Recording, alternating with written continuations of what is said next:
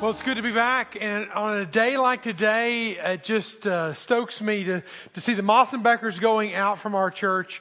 I just spent some time with the very first family that left from our church to live internationally, and they're in to work internationally for our kingdom, the kingdom of God. And I'll just leave it at that, and you can fill in the blanks. Just a great family that's already out there. It's awesome to know that the Mossenbeckers are our second family to go from our church, and so we're going to stand with them in prayer. It has been my desire from the very beginning. It's been Lori's desire from the very beginning that our church would be a sending church. And not just for 2 weeks, not just for 2 months, but 2 years and beyond, indefinitely. And so we need to rally behind our family members. It's been our desire. That's the thing about desires. Desires fuel life, all right? They get you up in the morning. They give you a reason to get up in the morning. They keep you motivated as you live out your life. Desires add fuel to life, and that can be for good. That can, again, power an engine to get you around the world. As myself and Jeff Webb traveled 21,000 miles over the past 15 days. Plus, we had other team members that were traveling close to that, and they're all back safe. So all the hens are back in the nest, as far as I know. And so we're glad to have that back into reality. But fuel can do a lot for you. Fuel can lead you forward, can push you forward, can take you forward and further down the road.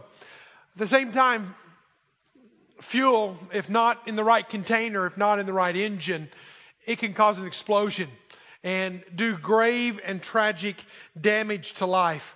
I want to talk about desires today in light of fuel and understanding it as a fuel to our life. And that there are times as we have these desires that God will bless our desires. That God will look at our desires and He say, that is good. He will honor them. He will bless them. This is the right thing. This is the right thing for you. And that's a good thing. We want God to bless our desires.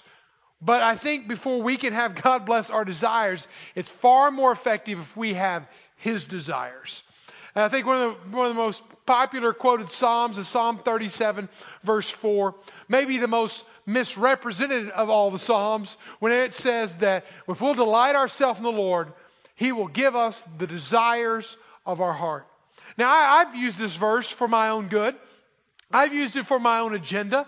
I said, hey, God, you say in your word, you'll give us the desires of our heart. So, God, this is the new car that I want. I want this. Please give it to me. It's the desire of my heart.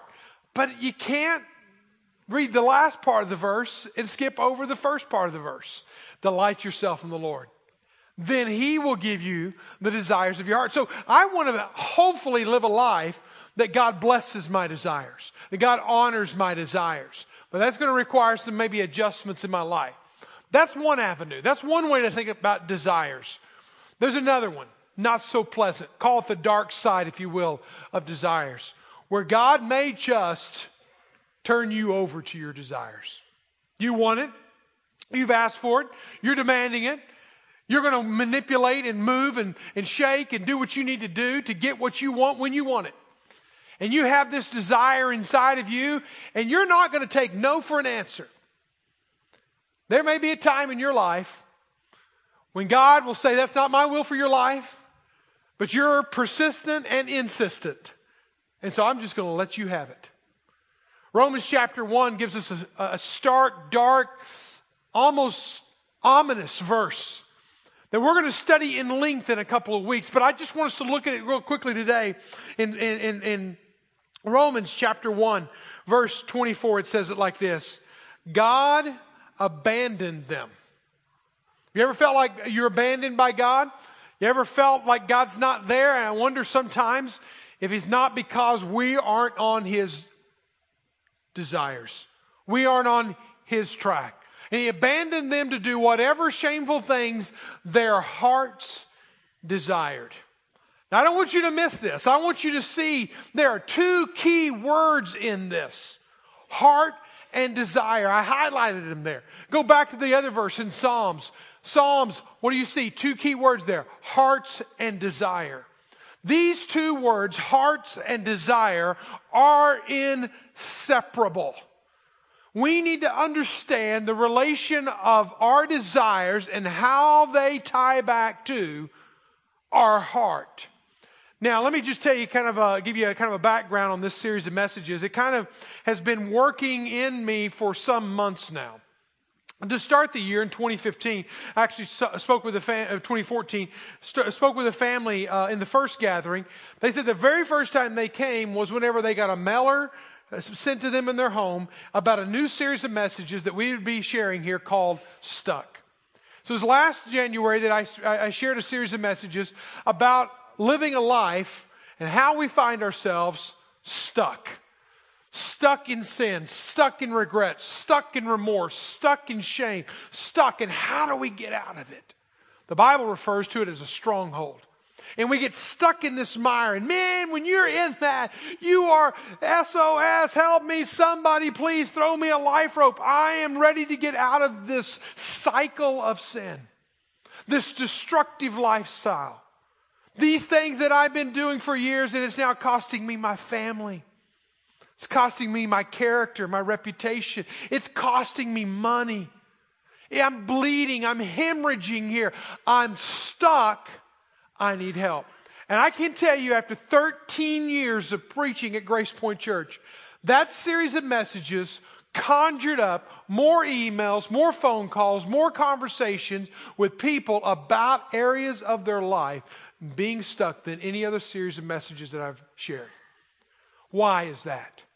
Why is that? Because when you're stuck, you don't want to be stuck. When you're captive, you don't want to be captive. When you're in regret and remorse and shame, you don't want to be there anymore. You want to get out. But there was a light that went on in my head, in my heart, if you will.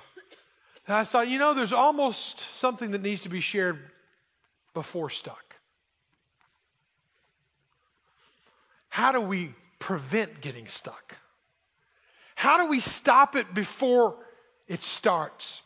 How do we prevent it before we're in it? How can we come back here at the level when it's just a desire, when it's just a thought, when it's just a fantasy, when it's just an idea, and stop it here before it gets there? Now here's the problem. I'm going to be frank with you. This message is easier to share. This series is easier to share. This series gets immediate response and reaction because nobody wants to be stuck. This series is going to be harder. Because when you are in your desire phase, fantasy phase, you're not thinking that you're ever going to be stuck. You're thinking of what might be, of what could be, of what you want. You're fantasizing of that relationship. You're fantasizing of that idea of what might be, could be someday. You could have that new, bright, shiny, bigger, whatever. You might get that promotion. And you are in the dream stage. All along, those dreams are very dangerous. Now again, I'm not saying that all desires and all dreams and all ideas and all fantasies are bad. Again, what the Mossenbeckers have as an idea, as a fantasy, as a dream, as a desire is noble and good and can impact the world. I'm afraid some of us, we've been turned over. God has said, okay, it's your heart's desire. You can go that way. And it's a very dark side that I want us to try to prevent. You might think of it like this. If you might put heart and desire at the apex of a triangle. And you might think, okay, there's one of two ways I can go with my hearts and desires. It'll either lead me down a path that God will bless and honor, and I'm in alignment, and there's synergy between God and I, and there's fulfillment. Even when I make sacrifices, even when I, people will look at me and go, you shouldn't do that, you shouldn't give that, you shouldn't do that, you shouldn't go there. Mossenbeckers, okay, you keep using them. You shouldn't do that while you give it. There's a fulfillment whenever you're doing it. There's a sense of rightness whenever you're doing it. There's a sense of blessing whenever you're doing it. Or take the other path. Do it your way. Follow your own desires, unchecked, unchecked. and find out where that leads you. Take your Bibles, find the book of Proverbs. Because that two key words there, heart and desire. I want to talk more about heart today than I do desires, and I think it'll make sense to you in a few moments. Hopefully it will. Hopefully I can communicate it in a way it will. But desires don't start in a vacuum.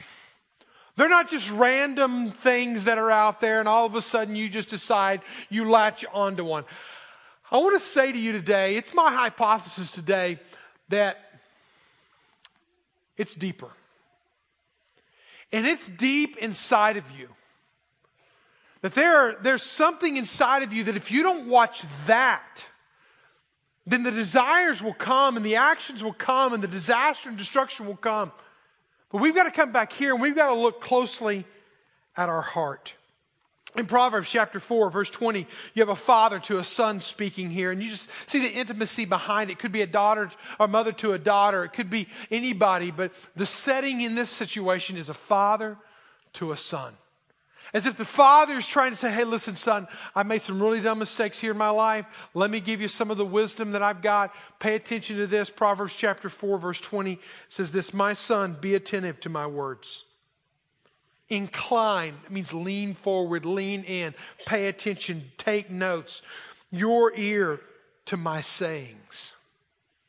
Let them not escape from your sight. Notice he uses ear, he uses sight. He's drawing in all the senses. He's saying, listen, I want you to listen. I want you to see. I want you to smell. I want you to taste. Don't let any of this escape you. In fact, he says, let them not escape your sight. Keep them within your heart. For they are life to those who find them, and healing to all their flesh. Basically, he gives us a promise. If you listen, if you put these things deep in your heart, if you don't forget them, if you walk by them, live by them, make decisions by them, then you're going to find your life the way God wants it to be and the fulfillment and the synergy with God that you would actually want in the end. But here's a very key verse, verse 23. He says, keep your heart with all vigilance. Uses a defense term there. With all defense, with a watchman on it. Don't let a night go by, a day go by, a second go by that you are not watching your heart. For from it, here's why. The reason why, from it flow the springs of life. Everything originates at the heart level. Everything originates at the. You push back on that. You try to tell me something that doesn't, and I'm going to push in on you, and we're going to drive it down to the heart. Because I believe, as the Scripture is espousing here, everything begins at a heart level. And I want us today to just kind of look at this as if we are looking at waves, ripples, if you will.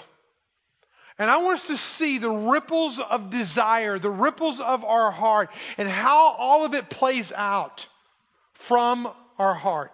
So take notes, if you will. The very first thing that we need to understand about the heart is the source of our desires. Redeem the heart and you'll reorder your desires. We want to get our heart right. That's a life principle for you there. The heart is the source of our desires. Redeem the heart and you will reorder your desires. But now let's look at it in the terms of ripples. There are 4 ripples. One is the heart is the seed of emotions. Not the seed, the seed. It's where it begins to emerge. It's where we begin to feel. It's where we begin to emote. But it starts at the heart.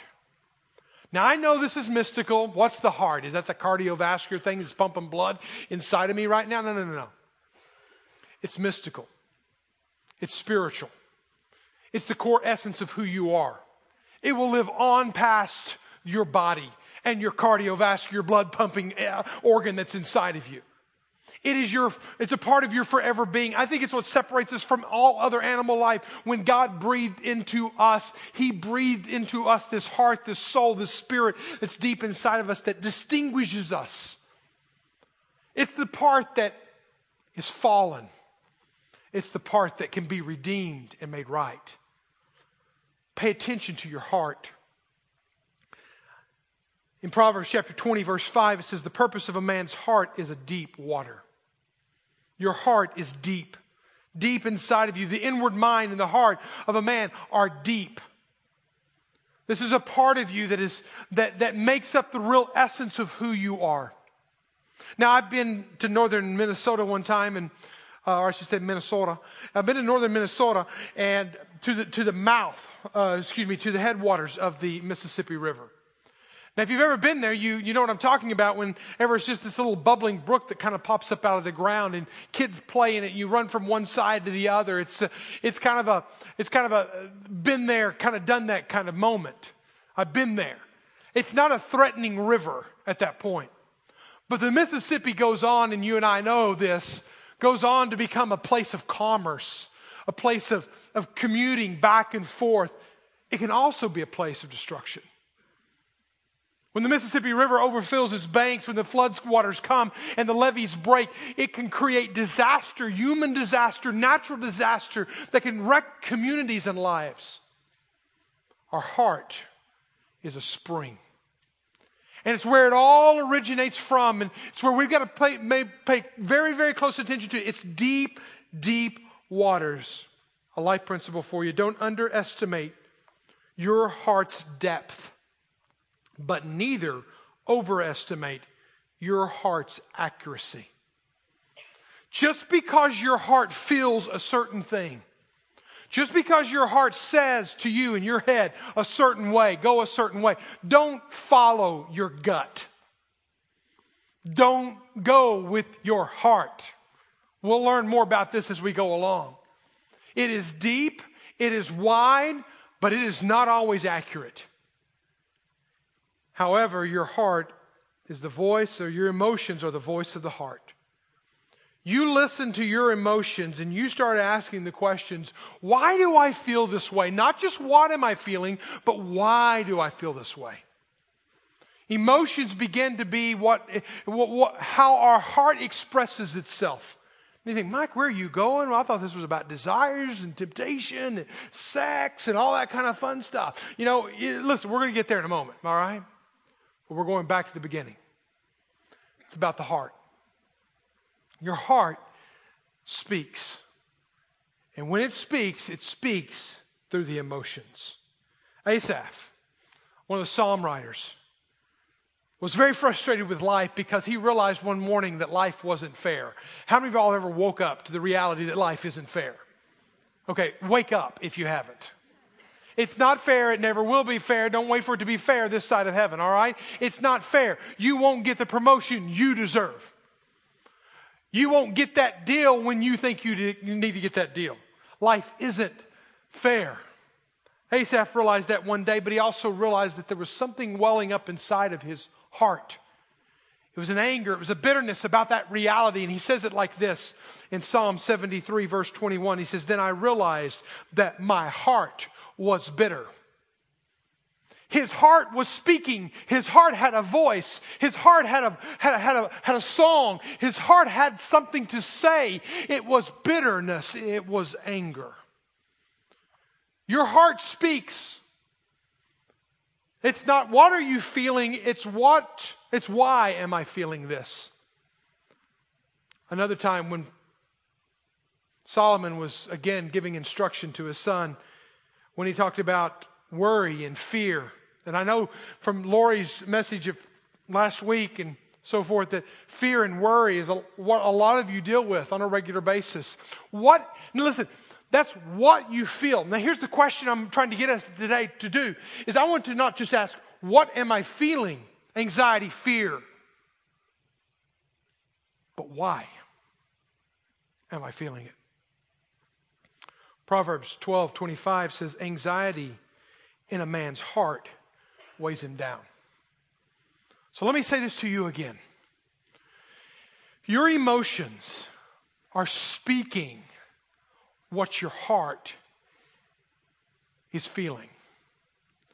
And there are things going on deep inside of you. And for the first 15 years of the 25 years that I've been in ministry, I did not realize the connection and the correlation between my heart and the reality in which I live and the feelings of which I have. And I struggled with that for many, many years. And I got more to say about that than I have time to say about that. But just hear me when I say that your emotions, your thought processes, your feelings are tied back to the deep things of your heart, and they will steer you forward in life.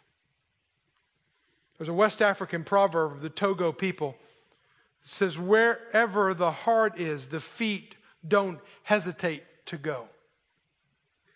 Second, ripple. Once you understand your heart is your emotions, number two, emotions give birth to desires. So you feel this way. So therefore, because you feel this way, you will want something. And what happens is because we have broken hearts, we live with broken emotions, therefore we'll have broken desires. All right? This is where we're getting to the desire part. This is why I'm telling you today, don't trust your heart, don't trust your emotions, don't trust your desires. Because they're broken. And I can say that because I've realized that in the 25 years of ministry, I just apologized to the first 15 years of ministry in pastoring those people that I didn't help connect the dots. Some of the things that they're going through are deep waters of their own heart, and they're drowning in them. A lonely teenager who lives in a home where there's not a healthy love relationship in the home. Has to go outside the home to find love. At 14 years of age, finds love in some other 14-year-old boy who himself has struggled with identity, sexuality, and they find love in that immature state of life only to find themselves wrecked in havoc and disaster coming out of that. Why? How does that connect, Mike? Because we have a broken heart. We have broken emotions that lead to broken desires.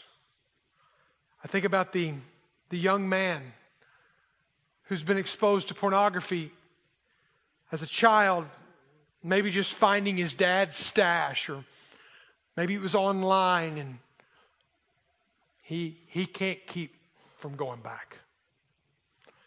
And I tell you this, if I'm lying, I'm dying when I tell you this, that men, you will not marry out of that addiction.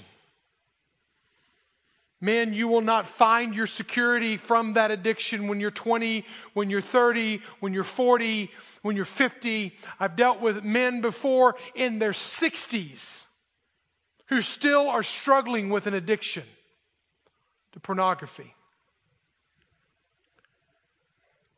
It comes from a broken heart. Wounded emotions lead to broken desires. What I want is I want to be a whole heart. I want to have whole emotions. I want to have whole desires. And that's what we're going to hopefully move and progress towards. Whenever you see it, even in a materialistic home, a home full of stuff, and every time they want, they go out and buy, and they get more, and they go more, and they buy more. It's kind of like there's this thing that we teach the next generation, that if you want happiness, you've got to buy it. And if you don't have the money to buy it, you get a plastic card and you put it on that. And you don't worry about how you're going to pay for it, because there's just the minimum payments. And all of a sudden, that broken heart and that broken emotion and that broken desire is living out in the next generation and the next. Even Solomon, who wrote the very pages that we're reading about, he's telling his son, watch your heart with all diligence, because from it flow the springs of life. If you don't watch it very carefully, you can preach what Solomon preaches, but then Solomon himself struggled with it. When you read Ecclesiastes, his memoirs, Notice this. He says, anything I wanted. Speaks of his desires. His desires. Anything I wanted. His emotions. His longings of the heart. I would take it. I denied myself no pleasure. I wanted it. I took it. I went for it. Katie barred the door. Nobody's stopping me. Again, think of the Mississippi River without borders. Think of the Mississippi River without levees. Think of it. It becomes a torrent, violent river. What we have to realize is that we have to bring in rain in our hearts because it is broken. C.S. Lewis, in the Screw Tape Letters, was telling, Wormwood was speaking of the Christians, and he says, the less dependent on emotions they are, the much harder they are to tempt. I point out that our emotions and what you're feeling right now, some of y'all in this room are as lonely as can be. Some of you in this room are dealing with depression. Some of you in this room right now, you can put on a fake giggle, fake smile, and you can go fake it all day long. But there's a brokenness inside of your spirit, inside of your heart, that you can't fake it. If the real light was shining inside of you, you can't fake it. Your emotions are speaking. What are they saying? And what are they saying about your heart? The third ripple, don't miss this one. Desires are nurtured in the mind of what could be. When we start dreaming, again, emotions are a heart that's unchecked, a heart that's not redeemed and made whole, a heart that leads to an emotional talk that, hey, I want this, I need this. Hey, that relationship over there isn't so bad. She's kind of cute. I'm kind of lonely. I know I'm married, but, and then all of a sudden that desire wells up inside, but what if? And then I start thinking, I start strategizing, I start moving as close as I can get. But not there yet. I'm not there yet. I'm just thinking about it. I'm just fantasizing about it. I'm just dreaming about it. We have to be wary of our desires. Dietrich Bonhoeffer, an apologist, German apologist of the last century, said this: in the part of our bodies, there is a slumbering inclination towards desire that is both sudden and fierce. With irresistible power, desire will seize the mastery over the flesh, and all at once a secret smoldering fire is kindled, and the lust thus aroused envelops in the mind and the will of a man in the deepest darkness. And the powers of clear discrimination and of decision are taken from him. Our life gravitates towards our desires if kept unchecked. Our life will move in our desires, and pretty soon it's a flame, where I'm using the metaphor of water and a rock and the ripples that happens. Bonhoeffer uses the idea of a fire. It's a smoldering fire. And then pretty soon the power of a clear discrimination and of decisions are taken from us. How many times have I heard in the course of 25 years of ministry somebody say, we just fell out of love, and this was really my soulmate. I just missed him all along. I want to slap him.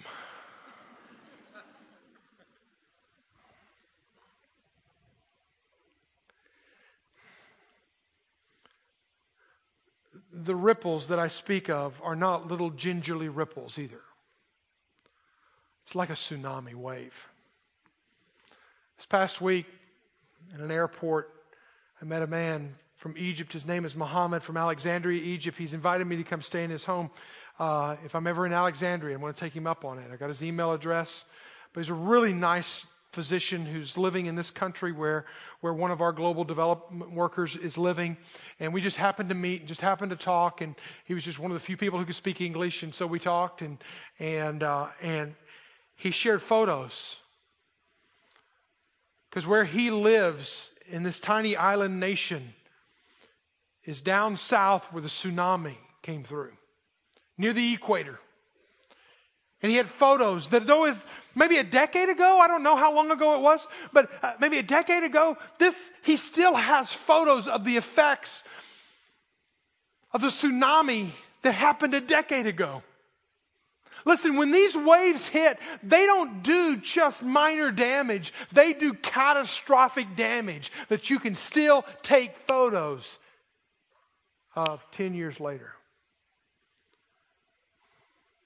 When I talk of tsunami-size waves inside our lives, these ripples that I speak of, I want to mention 3 big rocks that make the biggest waves in most people. Now, I'm not going to spend much time on this because we're going to spend a lot of time in the next few weeks on these. Because one thing that I've found consistently through my life and through anecdotally through my own ministry and also in reading and research for this series of messages, these 3 words continued again and again and again to come up as the descriptions for what people struggle with the most in their desires. And if you do not rein these in, they will be a tsunami wave that will wreck your life, your marriage, your hope, your future, your career. One giant rock that is dropped is the money and possessions. The desire for more. Because there's never enough. The old Roman proverb says it like this, that money is like salt water. The more you have, the more you want. And that's so true. The second rock that is dropped into this world that we cannot get away from, that creates tsunami waves, it's sex and pleasures. Now, I tell you right now, I say this in the beginning, I make no bones about it, that my messages are PG-13. In this series, they will definitely be PG-13. If that's too much, then we might need to work on an alternative for the young ears. But let me just say this to the parents. A parent of a teenager and a parent who's raised teenagers in this modern day, there's nothing that I'm going to share in this room that your kids are not already hearing in their schools, that they're being exposed to. One of my children, and I'll not name which one it was taught how to surf the internet for pornography on a smartphone at a church event. If we don't have a conversation about these big rocks, they will ripple through like a tsunami in our homes. Sex and pleasure is one of those. Pornography, again, has ripped many a men off of their moorings. At the same time, I just was reading a book on the plane coming back by Patrick Carnes called Out of the Shadows, who mentions that one of the fastest growing industries for pornography is actually to women. So let's not leave ourselves out of the equation. What are we going to do with the desires that are distorted and messed up in our cultures when it comes to sexual identity and preferences?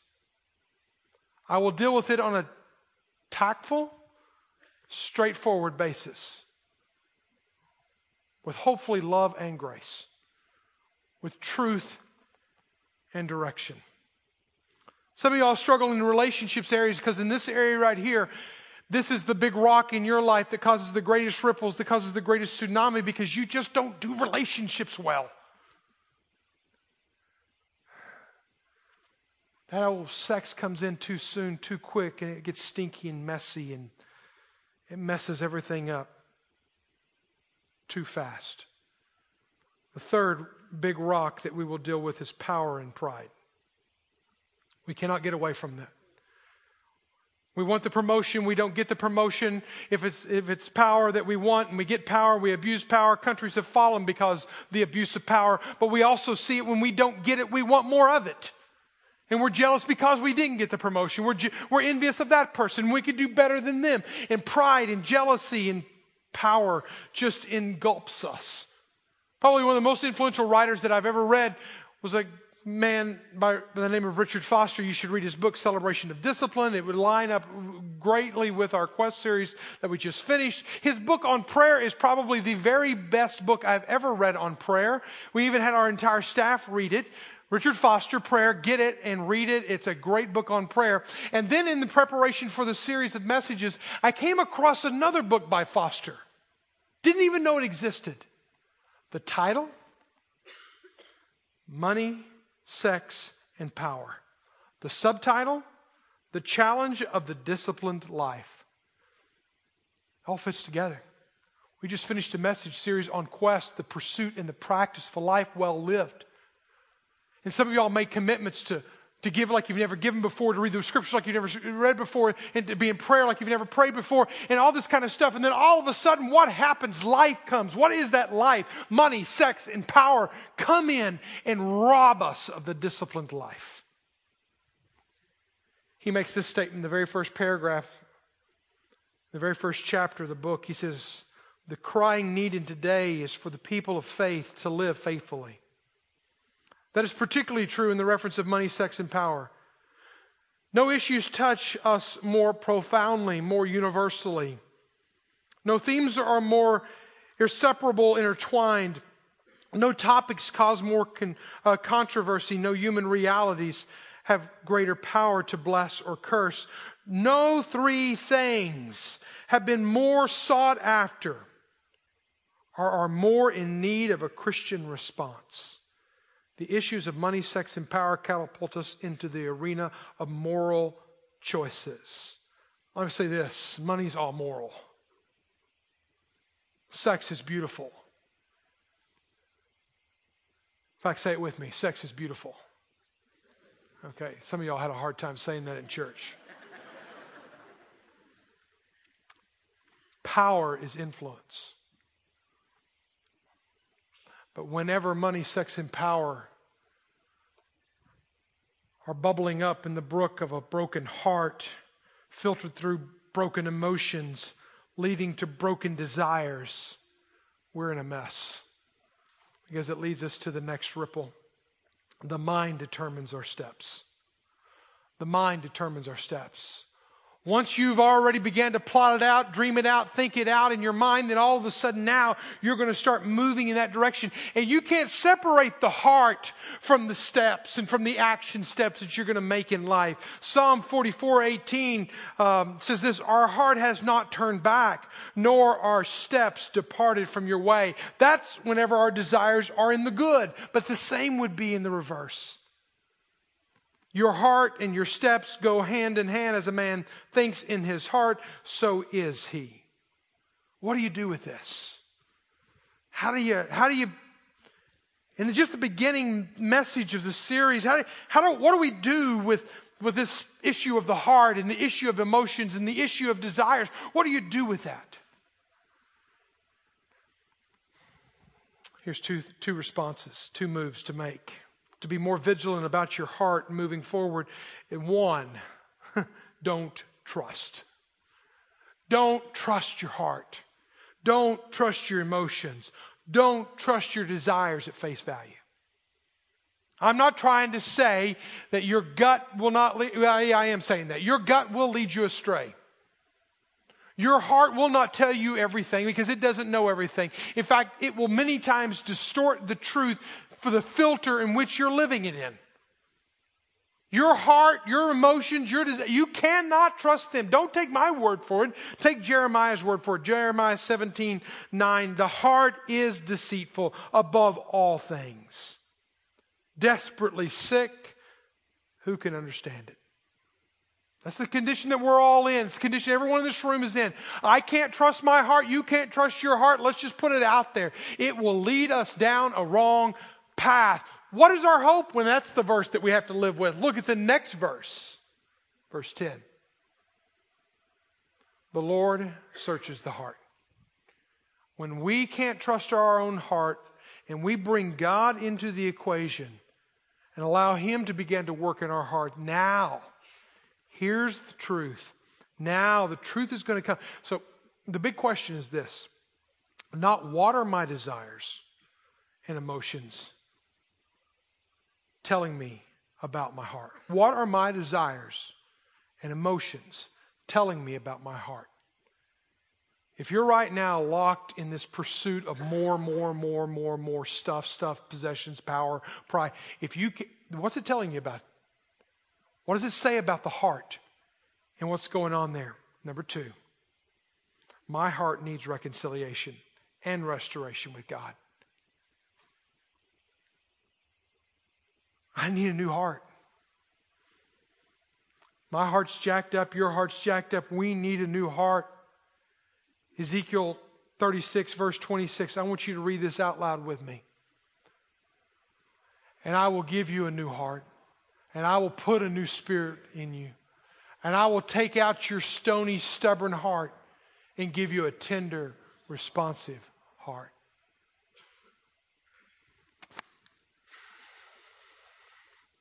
Some of us, what we need today is a new heart. Our current heart is broken, and our heart is speaking out our emotions, and our emotions are shaping our desires, and our desires are shaping in our mind a pathway that will lead us to destruction. Or we can wrestle that down and say, God, give me a clean, a new, a fresh heart. Put your spirit in me. I need that. As I move forward, this is not about behavior modification. Don't do this and don't do that. Do this and do this. It's about heart transformation. Let me tell you the story, true story, of a young up-and-coming man. He was young. He was picked out of a crowd. He was, to some people's expectations, not the candidate. But this man rises tops. He becomes the CEO. He becomes the leader. He proves himself in the battlefield. He is this amazing individual who sets on course I'll just call it the organization in a manner, in a path like no other. He has wives, he has family, he has a life, he has a future, he has a hope. He's a superpower, if you will. He's a Fortune 500 leader company CEO guy. But he didn't have enough. There was Beth. He saw Beth. He liked Beth. He wanted Beth. He manipulated things that he got Beth. They slept together. Oops, she's pregnant. Wasn't a part of the big 5-year plan, but she was pregnant. Now he has to backpedal. Now he has to rework things. Now he has to maneuver some things to cover his steps so he doesn't fall himself. A person of power, a person of money, a person of wealth, a person of possessions, a person who had a relationship, but it just wasn't enough. And he ends up, for 1 year, just running, thinking, I won't get caught, it won't matter, until finally he breaks.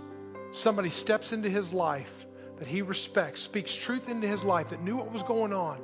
His name was Nathan. He spoke to him, and it crushed him to the core. 1 year. This guy, David, he goes home and starts writing. He starts writing, and we have it here. Psalm 51. He starts confessing about the sin that he had done. And he said this, a broken and contrite heart God will not despise. A broken and contrite heart. Let me say this to you today. The best thing we could do to get our desires on track is to get our heart in alignment with God. Restored, renewed, made new, where He gives us His Spirit. He gives us a new heart, not a stony, stubborn heart, but a responsive yes heart. Because the only way we're going to correct our desires and get on track and have the right desires is to first of all have a right heart. And that happens in a relationship with Jesus Christ.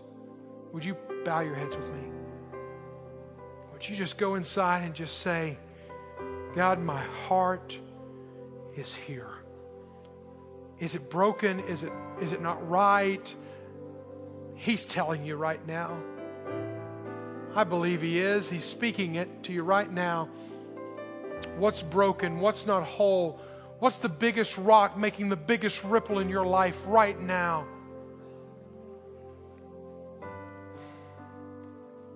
What's that burning fire, as Bonhoeffer said, that's burning inside of you? Bring it and lift it up to God and say, God, give me a clean heart. Give me a new heart. I come broken. Lord Jesus, be in this place.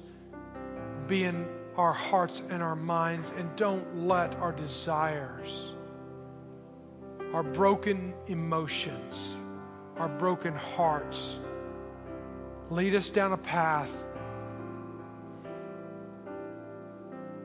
where you abandon us, where you just turn us over to our hearts and our desires, or put us on a path and we'll find blessing and honor because our desires are aligning with your desires. Our heart is with your heart.